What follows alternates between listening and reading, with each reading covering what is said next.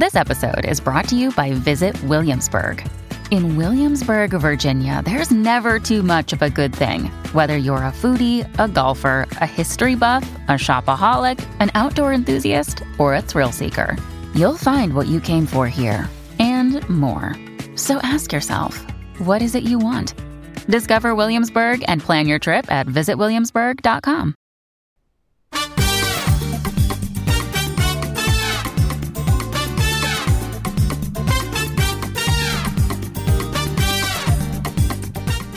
This is the Get Booked Podcast, a weekly show for personalized reading recommendations. This is episode 315, and we are recording on January 25th. I'm Amanda Nelson, and I'm here with Jen Northington, and we are coming to you from Book Riot. And my sexy sinus infection voice, I don't know. Maybe it's COVID, maybe she's born with it. We'll find out. That was a maybe it's Maybelline joke for those of you who were born in the 90s and will understand. Or born in the 80s, rather. Oh, Lord. Was that a 90s commercial? The Maybe She's Maybelline? Do they still make those? I don't know. I don't know. The only commercials I see right now ever are Jeopardy commercials and like commercials that air during Jeopardy, which are a really weird cross section of like political and then Visit Fort Lauderdale and then like 1,000 medications. So well, that seems right for the probably assumed audience of Jeopardy. Yeah. I mostly on live TV only use live TV to watch football and Jeopardy. So the ads during football are the worst. It's like we're already getting election ads for the midterms and I can't deal with it. I just throw my remote control in rage. I can't. Can we have 5 minutes? Anyway, the answer is no. The answer is no. So welcome to Get Booked. How the show works is that we are a show for personalized reading recommendations, as stated. So you can send those recommendation requests to us via email at getbooked@bookriot.com, or you can leave them in the form, which is at the bottom of the show notes on the site. If your question is time sensitive, then please put that in the subject line of the email or put it in big bold letters in the first line if you use the form. Or if it's like hella time sensitive, like you need it right now, you can get your question answered to the suite for $10 if you go to bookriot.com/fast track.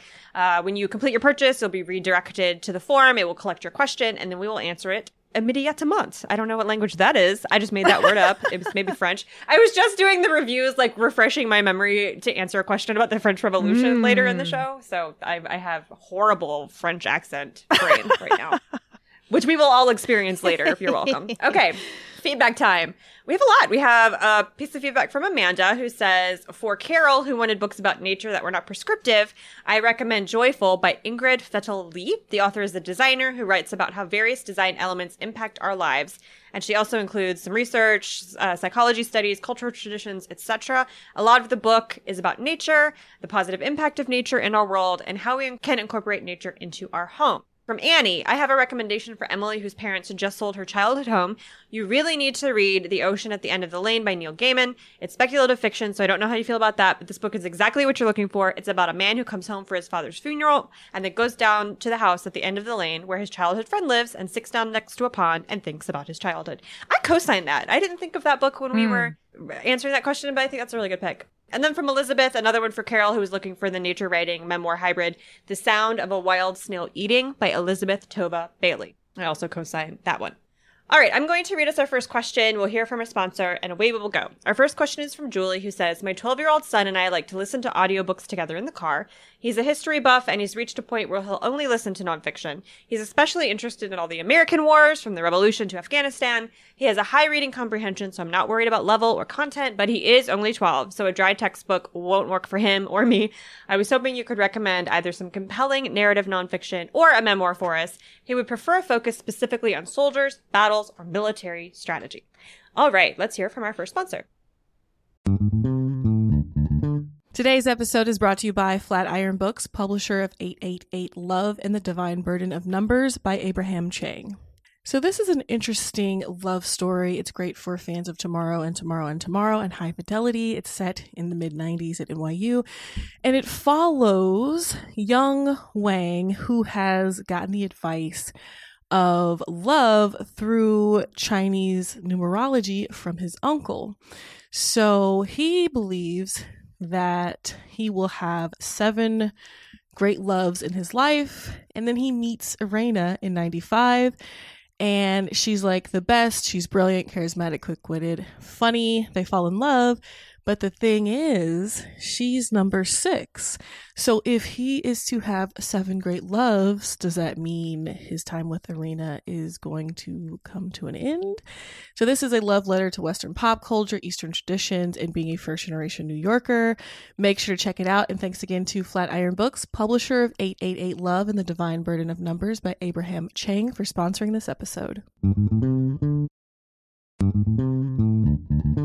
Today's episode is brought to you by Disney Books. Do y'all like Caribbean mythology? What's more, a thriller inspired by Caribbean mythology? If you do, I got something for you. A must-read thriller that draws from the darkest corners of Caribbean mythology from acclaimed author Sarah Dass, who crafts a chilling tale of magic, murder, and how far we'll go to protect what's ours. It's perfect for fans of Angeline Boulley and Tiffany D. Jackson. So, unlike other people on the small island of St. Virgil, Selena da Silva does not believe in magic. She has a logical mind. She likes botany. She wants to study pharmacology. But then her mother gets sick and she's tethered to the island and she has to make money. So what does she do? She cons a couple gullible tourists with these useless talismans and phony protection rituals. But then one of the tourists ends up dead and at the center of a strange string of murders. And the truth Selena has been denying can no longer be avoided. There is evil lurking in the forest that surround St. Virgil. And to find out what that evil is, make sure to pick up It Waits in the Forest by Sarah Dass. And thanks again to Disney Books for sponsoring this episode. Jen, American history. Yeah. Well, so I came at this a little sideways because actually the first book I thought of is What It Is Like to Go to War by Karl Marlantes. Marlantes has written a bunch of great war novels, including Matterhorn, which is like an epic about Vietnam based on his own experiences. And I totally recommend it. But this book I thought of because, I feel like reading historical narratives or memoir, you're going to get a really, heroic in a lot of ways view of what war can be like. And not that that is not part of it, but Marlantes wrote this book because he feels like we deeply fail our armed forces, both in terms of preparing them for what it's going to be like and then when they come home. He's actually looking at the philosophy of the military and combat. So he's digging into Homer and Young and the historical ways that soldiers are prepared and treated. And then what it's like to be a 19-year-old in the armed forces. There's a lot of psychology and spirituality and philosophy and history in here. And I think it's very accessible. I mean, I don't think, especially since you're not concerned about content or comprehension, I think there's going to be a lot here for the two of you to dig into. And he's coming from, like I said, he served. So this is all based on his own experiences as well as all of the research and writing he's done. I think he's really thoughtful. I think he's very insightful. And he's very much we need to understand more about what it's like to be a soldier in armed combat. And then, before, during, after, all of those things. So again, a little bit of sideways, but I think there's really important food for thought in here, especially for a younger person who is obsessed with war narratives. Let's complicate that a little bit. That again is What It Is Like to Go to War by Karl Marlantes. From one person especially interested in American Revolutionary history to another, I've picked You Never Forget Your First, which is a biography of George Washington by Alexis Coe. And as you can tell from the title, this one is a little bit tongue-in-cheek, which I think would make it a great pick for a 12-year-old. So Alexis is writing a biography of Washington that is not based on reverence. This is not kind of your typical biography of our first president that's he could do no wrong, he was a military genius. The fact is he lost more battles than he won. The fact that we won the American Revolution is mostly an accident and really had very little to do with Washington's intelligence or strategy, of which he had arguably not a lot of. Gasp! I know! How dare! How very dare! Also, he owned people and was kind of a goofball as a president. So all of that, nobody really likes to talk about. But I think that a 12-year-old will find, you'll get all of the facts about what Washington accomplished. And then you will also get actual consideration of him as a human person, like not consideration of him as this like on a pedestal mythological figure, but as somebody who found his cabinet deeply obnoxious and who like left the presidency in a huff because everyone around him was driving him nuts. You know, like it just a dude, like just a dude. And being just a dude, I think, is a great way for kids to experience world leaders, especially ones that we tend to mythologize, because then they can see themselves in like doing those sorts of things and like having these big, great lives. But one of the problems, I think, with valorizing the founding fathers and like different cults of identity that we tend to put around figures from American history is that it makes it really hard for kids to think about doing those sorts of things themselves, because then they feel like, well, I'm not, you know, this unimpeachable cherry tree kind of person. Well, it turns out neither was Washington. So it's funny. It's got a lot of like kind of funny asides that I think a 12-year-old will appreciate, and covers all that time period stuff. And, you know, Washington was like our first, like the first soldier of America, you know, like it's very much about battles and military strategy and stuff like that. So that is You Never Forget Your First by Alexis Coe. All right. Our next question is from Riley, who says, I am an English Lit student who just found out that my study abroad trip to Athens, Greece has been approved. I will be spending the whole summer, May through August, gallivanting around the Mediterranean, Omicron willing. Could you give me some recommendations to read leading up to my trip or while abroad? I'm a huge classics nerd and passionate about Greco-Roman arts/history/culture and have read all of the Madeline Miller-esque myth retellings. Something new to me, like a travel memoir or something offbeat that I may not have thought of, would be really welcome. I'm just going to keep talking. So I went to the contributors for help with this one, and Rebecca Hussey pointed me at a book that I think is going to be great for you. It's 3 Summers by Margarita Liberacki, translated by Karen Van Dyke, and it is about 3 sisters over the course of 3 summers in Greece, outside of Athens. Like, hello, it's a summer book about young women near Athens. Like, it does take place, it's sort of historical, I guess. It was contemporary at the time it was written. But it takes place in the 30s, before the Second World War. And yeah, it's about like the 3 of them like deciding like, oh, you know, coming of age, like who are they going to be? How are they different from each other? They love each other, but also sisters. Like some of us know what that's like, you know, siblings.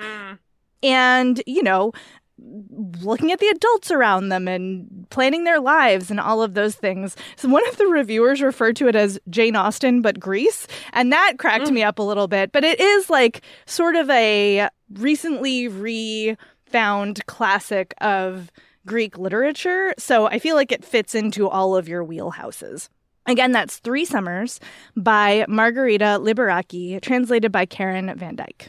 Okay, I picked a travel memoir for you. It's Honey, Olives, Octopus by Christopher Bacon. And this is out from the University of California Press, so it's not very well known or like well heard of. It came out in 2013, but it's so delightful. So Christopher Bacon's a food writer, and he goes on this tour of of Greece, trying specifically to identify the foundational elements of Greek cuisine and then where to get the best version of those things. So it's about olives, obviously honey and octopus, olives, seafood, cheese, beans, wine, honey, like all of these things that he thinks really make up the whole idea of Greek food. And then he goes to these very far-flung places, like he goes to Crete to bake bread, and he goes to Thassos, where apparently the best olives are. I don't know, sure. And Naxos, which I guess is where the best cheese is made, and like all of the things that go into what defines something as being like the best of a thing. And all of these very traditional artisanal methods for creating these foods, why some of them are so high effort, what makes the food so good. It's really slow. Like it's it takes forever to gather this one specific kind of thyme honey, and then you have to let it settle, and then like it's very like slow food, slow travel, really soaking up the sunshine and appreciating everything you're putting into your mouth. And even if you don't plan to necessarily go to like all of these places that he goes to, like if you're going to Athens and you're going to stay in Athens, that's cool. But like thinking about what you're putting in your mouth while you're there and why it is such a beloved and well-known and like often replicated cuisine throughout the world. And where like it gives you, I think, different ideas for things to try even if some of that is outside of your will. Like, I don't know a lot of Americans who eat octopus. I like it. I eat it. But like, if you go to Greece, you probably should try it because it's probably amazing. So it's a big, long, edible to-do list in my head if you're going to Greece. So that's Honey Olive's Octopus by Christopher Bakken. All right, question 3 is from Nora, who says, I recently read The Six of Crows duology by Leigh Bardugo. I love the characters, the relationships, and the heists that they plan and execute. I enjoy how I only got a portion of the plans for the heist and then was blown away at the end when all the pieces came together. I was hoping you could give me books with similar premises and execution. I really enjoyed the idea of an impossible heist with a complicated plan, and I love the genius of Kaz Brucker. I also really love the idea of the main characters being criminals, uncaring of who they hurt to achieve their goals. Let's see, I don't mind romance, but would prefer it not to be the main focus of the relationship. Nora is 16 and her favorite genres are thrillers and mysteries along with dystopia and fantasy, but I'm open to reading pretty much anything except nonfiction. Okay, Jen, what you got? Welcome to my favorite comp for Six of Crows. It's the Gilded Wolves series by Roshani Chokshi. It has heists. It has a group of young people from all different sort of walks and skills and sexualities and ethnicities and feelings coming together in found family to plan impossible heists and steal things and have feelings about each other, and they're really complicated feelings, and it's just, I really feel like it's all the things you're looking for. It takes place in the late 1800s in France, in this like alternate France where there's magic, and it is the like sort of leader of the group, Severin, is a treasure hunter. He owns a hotel, even though he's like 19. He's like very fancy for a 19-year-old. And there's this artifact that he has reasons why he wants to steal it, as well as like he got hired to. And so there's all of these different like plots within plots within plots and betrayals and loyalties and who is in love with who and who knows that they're in love with who. And it's just like there's so much going on. There's 3 books in the series currently. Because I haven't caught up with the end of the third book, I don't know if that's like the end, if it's a trilogy, or if there's more. So you'll have to do your own research. But at the very least, there are 3 books you can read and enjoy, and I think you will love it. Oh, a couple of quick content warnings for ableism, anti-Semitism, and racism. So again, that is the Gilded Wolves series by Roshani Chokshi. I too am giving you my favorite comp for the Six of Crows duology, and that is The Lies of Locke Lamora by Scott Lynch, which is the first book in the Gentleman Bastards trilogy, which is the same story. I mean, it's not the same story, but it's it's the similar, all the stuff that you love about the Six of Crows is here. So this is a group of orphans who live in this island city called Camor, which is like big Venetian vibes. And they live in like the underground. They're all petty criminals. They're being trained by this con artist to commit various and sundry heists. Locke Lamora is their leader. And the book bounces back and forth between like their childhood growing up together and being trained by he's called the sightless priest or the eyeless priest. I don't remember. It's like a con man who pretends to be blind and also pretends to be a priest. He trains all of these kids to like go off and run these heists and these cons. And then so you get that past, and then you get the present where they kind of rule the underworld in a lot of ways, but are also planning all these other cons that you are following along with them as they commit. There's a big wrinkle in this plan as another like powerful shady entity rises up in the underworld to take it over, and Lamora and his group have to like defend themselves. And there's plots on plots on plots on plots. And that thing that you're describing from Six of Crows, where like the heist is planned away from the eyes of the reader in a lot of ways. And so when it unfolds, you are like as amazed as everyone else, you know. That thing happens in this book and in all of them. There is a very slow burning romance between Lamora and one of the only female character in the entire series, which is my main complaint with the series. Maybe my only complaint, really. But they don't actually like physically speak to each other until I think book 3. But you just know she's like out there somewhere and that he is pining for her. And it's mentioned a couple of times, but it's not anything that's like the main thing that's happening in the book. It's a big bromance. Lamora and his best friend Jean are just, it's like Dumb and Dumber, but with magic and heisting. Like it's very like, oh, look at them. They're just joined at the hip. It's very feel good, although not everything that happens is like good. Some bad things happen to these characters, but it has that, you know, these are criminals. These are criminals who don't necessarily care about who they're hurting to get their way. It just so happens that the things that they want normally align with my values. So I don't super care. You know what I mean? Like there's a lot of Robin Hood stuff happening here where they're robbing from the very, very rich to help feed like orphans in their city and pretending like they're bad guys, which is the same thing that Six of Crows does. And we all love that. We eat it up. We love criminals with a heart of gold who aren't actually hurting anyone we care about. It's amazing. So that's The Lies of Locke Lamora by Scott Lynch. All right. Our next question is from Jacqueline, who says, I'm on a journey of changing the way I think about money and manifesting a richer life. Can you recommend a novel about a wealthy woman living a life of luxury? I'm looking for something slice of lifey. It doesn't have to be heavy on plot. It can be set in any time or place. Ancient Egypt does come to mind, though, and modern day Italy. I also would like the woman to be a generally good person, not snobby or rude or ungrateful. This question was hard because there are not a lot of books out there about nice, wealthy people. Let's be real here for a minute. Also, I wish that it were true that reading about rich people made you rich. That would be really nice if it was true. But anyway, I'm not here to step on your dreams. Godspeed to you. Yeah, exactly. I'm not. I hope it works out for you. So I will keep going. I was like, okay, how about a wealthy widow who solves crime? Like, how about that? So that's what I picked for you because she is a good person because she's solving crime.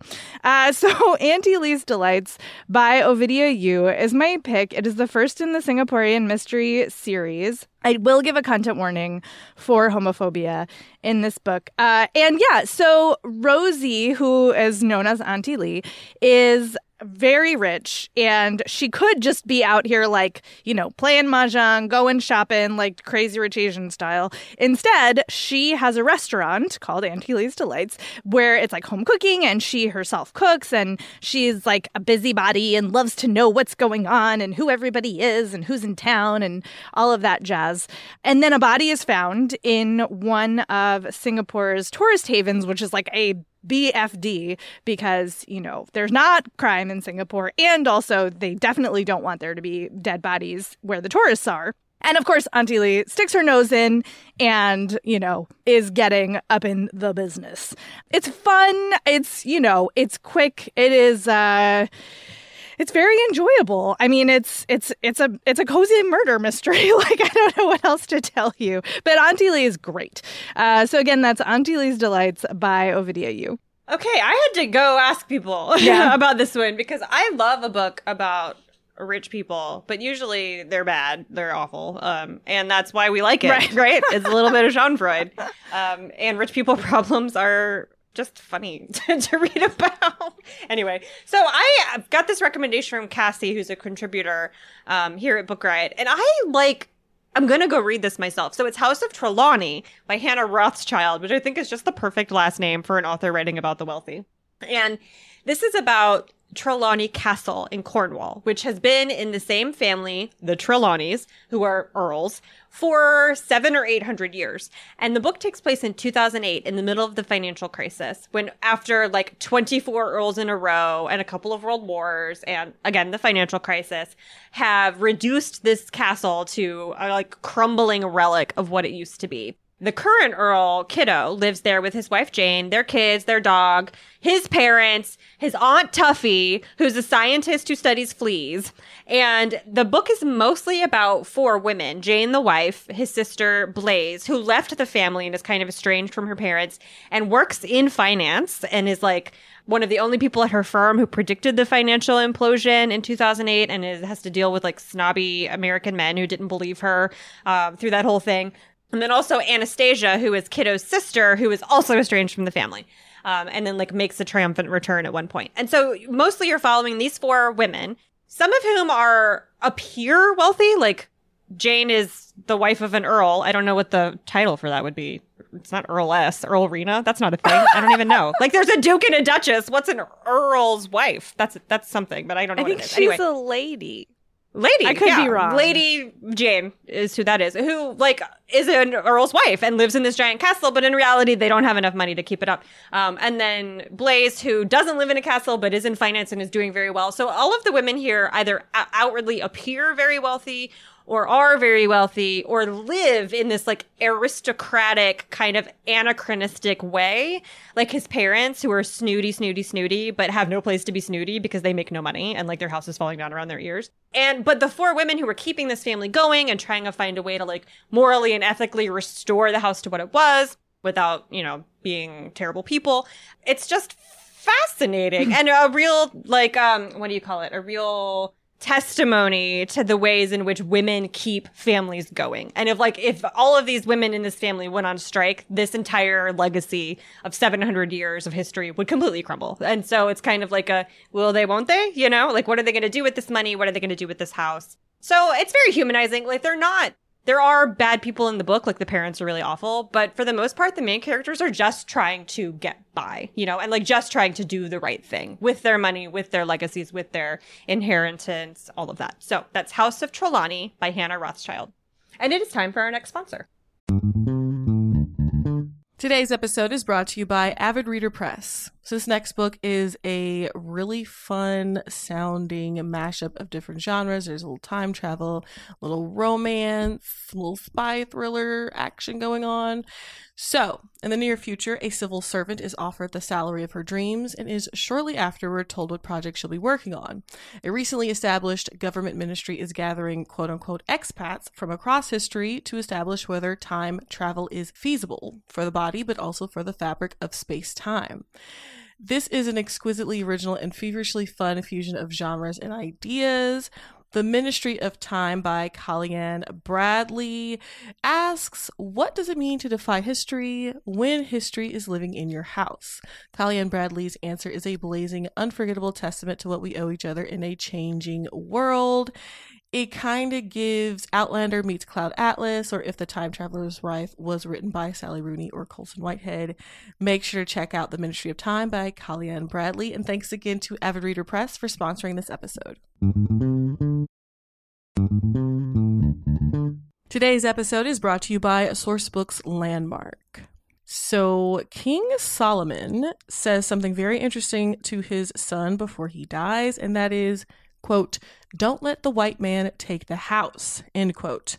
These, as I just mentioned, are King Solomon's last words to his son as he dies.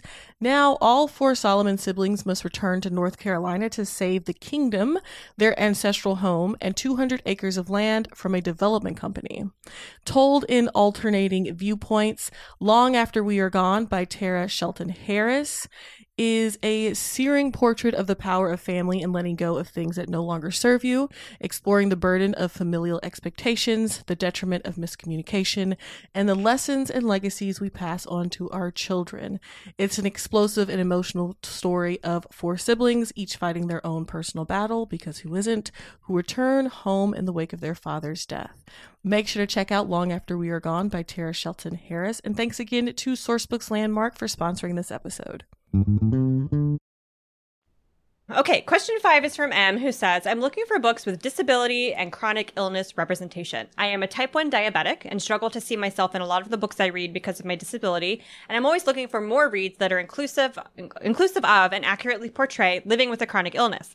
I've read a lot of the go-to recommendations for this category, Get a Life, Chloe Brown, The Girls Are Never Gone, the Kiss Quotient series, etc., and I'm struggling to find something new. I tend to have good luck finding nonfiction that fits this vein, but I'm struggling with fiction, so fiction recommendations would be ideal. I'll read anything genre-wise, but books by disabled and or chronically ill authors are strongly preferred.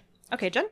Welcome to Everfair, which fits all of your criteria. This is by Nisi Shal, who is an amazing writer, and this is alternate history with a little bit of fantasy thrown in, but I feel like it's more alternate history than it is fantasy. It takes place in the Congo if the native populations and the socialists and African-American missionaries who moved to the Congo had technology that could help them counter the Belgian colonial forces.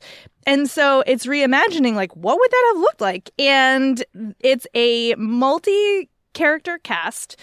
many of whom struggle with disability or chronic illness of various kinds. You get like these British emigres who are like trying to set up this socialist utopia. You get locals who are like fighting back against the colonizing forces. You get, you know, all of these different people coming together in these wildly fascinating, like this story jumps around in so many interesting ways. And I do feel like you have to hang with it. So like, I'm just straight up telling you, like, hang with it. It's totally worth it.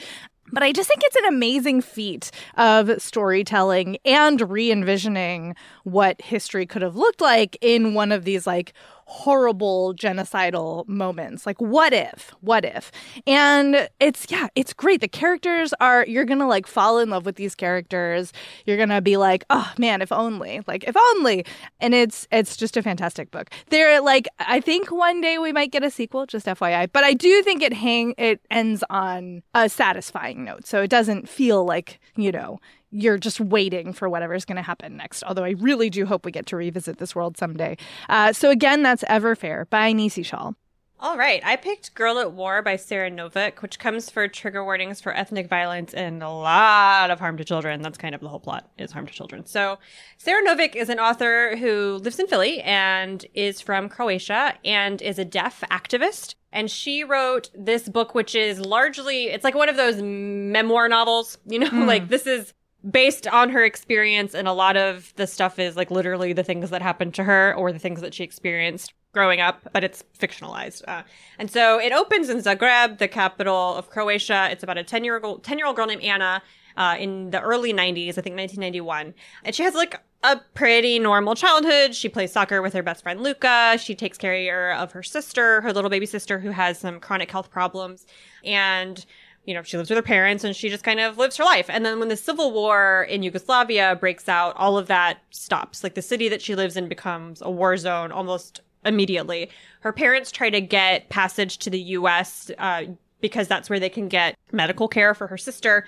But as they're trying to escape, they get separated and like the awful tragedy occurs. And then you're with this little girl, Anna, as she literally tries to survive in the streets by herself. And then you bounce back and forth in time. So you're with her then when, you know, in the early 90s as a 10-year-old, and then you're with her now as a young adult living in the US. I think she lives in New York. And she has not told anyone about her past. She hasn't told her boyfriend. She hasn't told her friends. But she's invited to speak about it with, I think it's a UN council, about the experience of children and child soldiers and like children during civil war and all of that. And she makes the decision to go back to Croatia as an adult to try to find some kind of peace, like to try to find the people who she left behind, who she was separated from, and like make some kind of peace with her past. And so that's the whole thing, is you're, you know, from being 10 to being a young adult in the US, really mired in this like secretive trauma that she's been carrying around, to her trip back to Croatia to try to make sense of what happened to her when she was a kid. It's heavy. It's really, really, really heavy, but it's short. It's such a weird reading experience because it's only like 300 pages and so much happens and so much of it is awful. And especially when you're our age, I think, you know, I have memories of seeing this civil war unfold on the news and having zero understanding of what was happening, because I was like 7 or 8 when all of that happened in Croatia. I had no idea what was going on, and probably my parents didn't really either. You know, like they were watching it, but it was so far removed from our experience. And like ethnic struggles look, the U.S. has ethnic struggles. Okay, I'm not trying to say that we have no familiarity with that experience. But I remember my dad being like, watching these two different kinds of white people fight, I don't understand. Like he just had no comprehension of what was driving those struggles. And I think that's a lot of the reason why we don't have a ton of fiction in the US about this part of history, is that we just don't understand. But they look the same. It's such a shallow understanding of like ethnic history. It's so bizarre. But reading this was really illuminating and helped me contextualize a lot of the things that I didn't grok about what was going on when I was a kid watching it on the news. So that's Girl at War by Sarah Novick. All right. Our next question is from Other Amanda. That cracks me up. That's thank great. You for clarifying. Okay. So Other Amanda says, I'm looking for a book, preferably fiction, set during the Cold War, preferably in Russia. I was born in the mid-'80s, so I wasn't exactly following the news back then, but The Americans is my favorite TV show of all time, and I'm fascinated by this period in history. I'm not interested in a book with a clear pro-American or pro-Soviet agenda. No propaganda, please. Speaking of books that are entirely about harm to children, before I give my pick for this, I'm just going to give a quick shout out to the works of John le Carre. Like, you have possibly heard of him, like the preeminent thriller writer of the Cold War era. His books are not, I don't think, specifically pro anyone. Like, everybody is a little bit terrible in them, FYI. So you should read some, obviously. But okay, so that felt too obvious to just be my only pick. So I went with Child 44 by Tom Robb-Smith, which comes with content warnings for like violent harm to children, violent homophobia, animal abuse, and rape. It is a dark, dark book.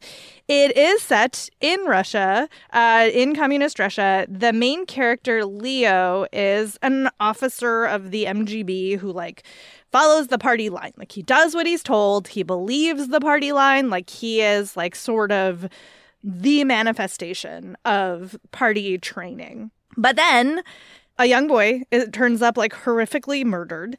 He is ordered to arrest his own wife, and there's a man that he knows has not done anything wrong who is brutally tortured, and he is like, everything I thought I knew is falling apart around me, and he gets obsessed with solving and this young boy who was murdered is not the only one. So he gets obsessed with solving the murders of these children, and also figuring out, like, how do I, like, if I don't turn my wife in, I might die. But I don't want to turn my wife in, but I also don't want to die. Like, what do I do? Also, I need to solve these murders. Like, there's a lot going on in this book. Like I said, it's dark, it's heavy, but I think that, assuming you don't mind murder mysteries, like, you are going to get a big dose of what it was like to be in communist Russia plus murder, as I said. So again, that's Child 44 by Tom Robb-Smith. I missed the part of this question where you were asking for books set in Russia. So. Well, I said preferably, so that leaves some room. Well, this is not set in Russia. Sorry about that. It's American Spy by Lauren Wilkinson, which, despite the title, is not 100% pro-America's actions in this time period. So it takes place in 1986 during the Cold War, and the main character is a woman named Marie, who works for the FBI. She's an intelligence officer. She's a black woman in this, like, very white old boys club, and she has lost her career momentum because, like, no one will give her a chance. She finally gets assigned to work a task force that is aimed at investigating and undermining Thomas Sankara, who is a communist, the new communist president of Burkina Faso. And so, of course, this makes him, like, a target for America's intervention, because across the world, we were targeting any sort of rumblings of communism or anything that looked like communism or quacked like communism or smelled like communism. And so they send this only black woman that they have in the FBI to go fix it. Go fix the communism in Africa. Only black woman. This is obviously what we hired you to do.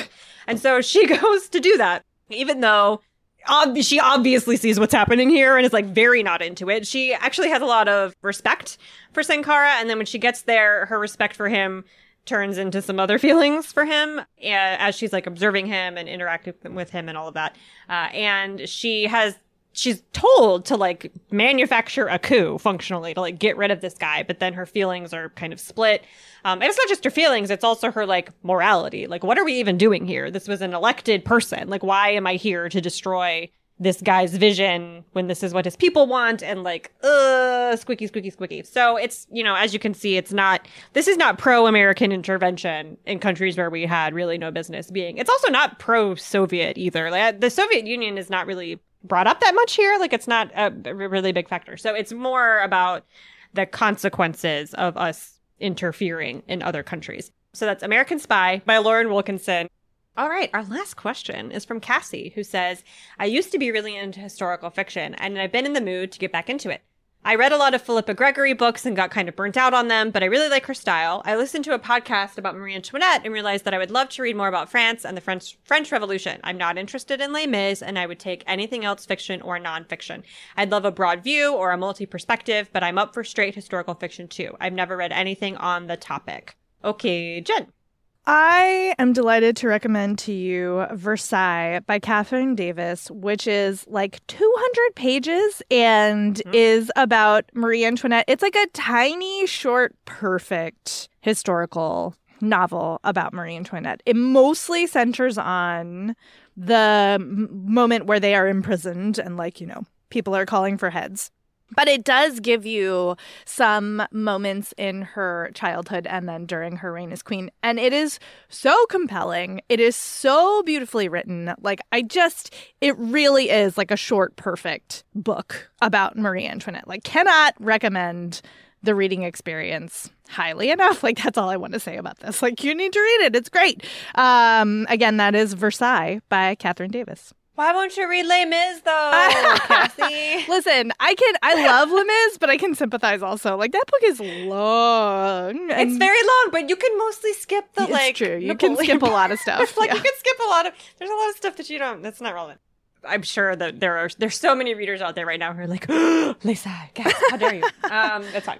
Okay, I picked A Place of Greater Safety by Hilary Mantel, Dame Hilary Mantel. I don't know if she's actually a dame. I probably shouldn't say that because I know that's like a real thing in the UK. But this is a work of historical fiction. It's very similar to the Thomas Cromwell books where she is taking a famous historical figure and then writing a book from his perspective, but not first person. Like, this isn't you're in the brain of a person. It's all very descriptive. So A Place of Greater Safety is about three men: Danton, who was an orator during the Revolution, Robespierre, who we all know, and Desmoulins, who I've actually never heard of, and I'm probably pronouncing his name totally wrong.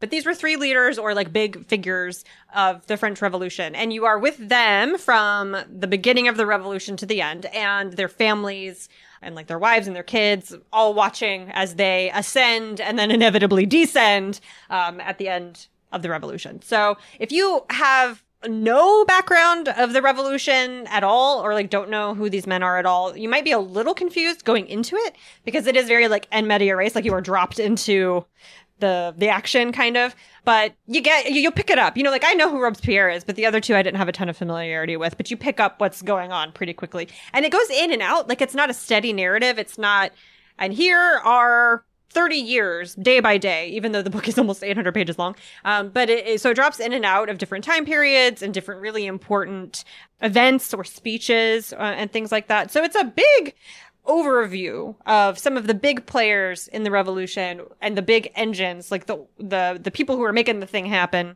who are kind of pulling the strings behind the scenes and directing the action and all of that. So that's A Place of Greater Safety by Hilary Mantel. And that is our show.